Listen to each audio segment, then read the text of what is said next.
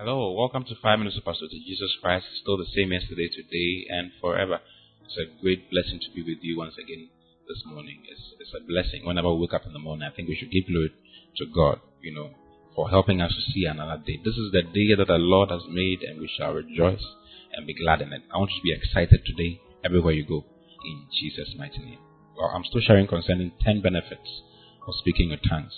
So important, and I believe you are learning a lot, and I believe you are having great experiences. Yesterday I was talking about you speaking in tongues everywhere you go.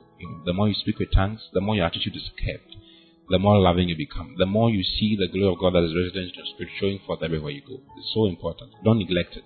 It's an important exercise. That is why the Bible lets us know how important it is. Hallelujah. Today I want to share concerning the fact that speaking in tongues helps us to pray according to the perfect will of God for our lives. You see, the more you speak in tongues or pray in tongues, the more you pray according to the perfect will of God for your life. You could miss the perfect will of God for your life. It is possible. There's a possibility. The Bible talks about the good will of God, the acceptable will of God, and the perfect will of God. So there's a good will. A lot of people are walking in the good will of God. It's not God's perfect will for their lives, to go where they are going to, or to be where they are.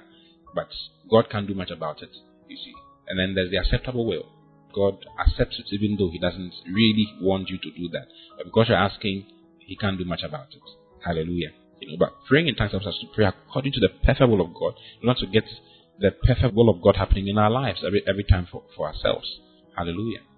If you read in Romans chapter 8 verse 26, the Bible says, likewise the Spirit also helpeth our infirmities. You see, then it says, for we know not what we should pray for as we ought, but the Spirit makes intercession for us. The Spirit Himself makes intercession for us, with groanings which cannot be uttered. Then verse 27 says, and He that searcheth the hearts knoweth what is the mind of the Spirit, because He makes intercession for the saints according to the will of God. He makes intercession for the saints according to the will of God.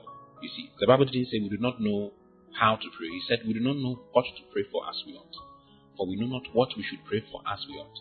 You see, He didn't say we don't know how to pray, because the Bible emphatically lets us know how to pray. We know how to pray. If you read in John chapter 15 verse 16, it says, you have not chosen me, but I have chosen you, and ordained you that you should go and bring forth fruit, and that your fruit should remain. Then the next thing says that whatsoever you shall ask of the Father in my name, He may give it to you. So the way to pray, the how to pray, is to pray to the Father in the name of Jesus, and it's replicated in many places. Hallelujah. But this one is saying we don't know what to pray for as we ought. I mean, sometimes you think this particular thing is good for you, and you're praying for it. You're praying with your own understanding for it. Meanwhile, it may lead you somewhere you're not supposed to go to. You see. So the Bible says that the Spirit Himself, likewise the Spirit also helps our infirmities. He helps our infirmities. An infirmity not to know, the perfect will of God for your life. It's an infirmity, it's a limitation. But that limitation is taken away as we speak in tongues. You see. It says, for we don't know what we should pray for as we ought, but the Spirit Himself maketh intercession for us with groanings which cannot be uttered. With groanings which cannot be uttered. You see. Other version says with words, with tongues that cannot be uttered. Hallelujah. Oh, it's so amazing. Then it says, and He that searcheth the heart knoweth that what is the mind of the Spirit, because He makes intercession for the saints according to the will of God. According to the will of God. He does it according to the will of God. According to the perfect will of God. When we pray in tongues, like I said the last time, His spirit man prays. Then the Amplified says His spirit man by the Holy Spirit within him prays. It goes in line with what we are reading here. The fact that the Holy Spirit makes intercession for us. You see, and He does it according to the perfect will of God. Hallelujah. So you realize that you are walking in the perfect will of God for your life. Wherever you go is in line with what God wants you to. And you will have a knowing in your spirit that what you are doing is what God wants you to do. Sometimes I see visions of myself in a place, and after some days I see myself there, and the vision is brought back to my memory. I get to know I'm in the perfect will of God for my life, because I speak in tongues a lot. Hallelujah. I speak in tongues a lot. And the more you speak in tongues, the more you walk in line with God's will.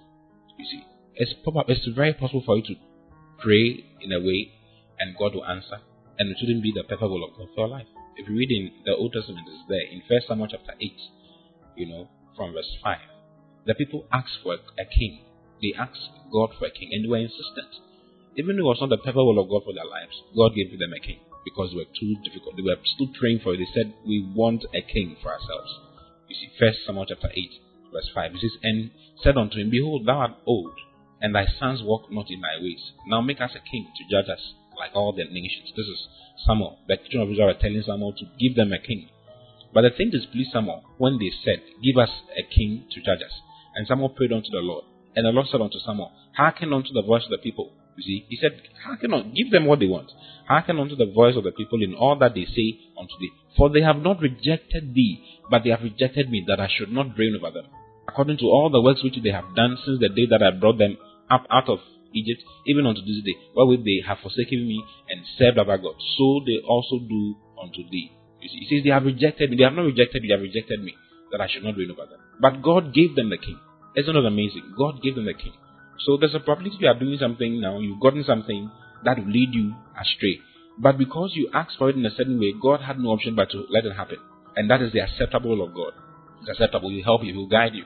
But there's a perfect will that will lead you the way God wants to lead you. For you to walk in consonance with God's will perfectly for your life. And the way to do so is to pray in tongues.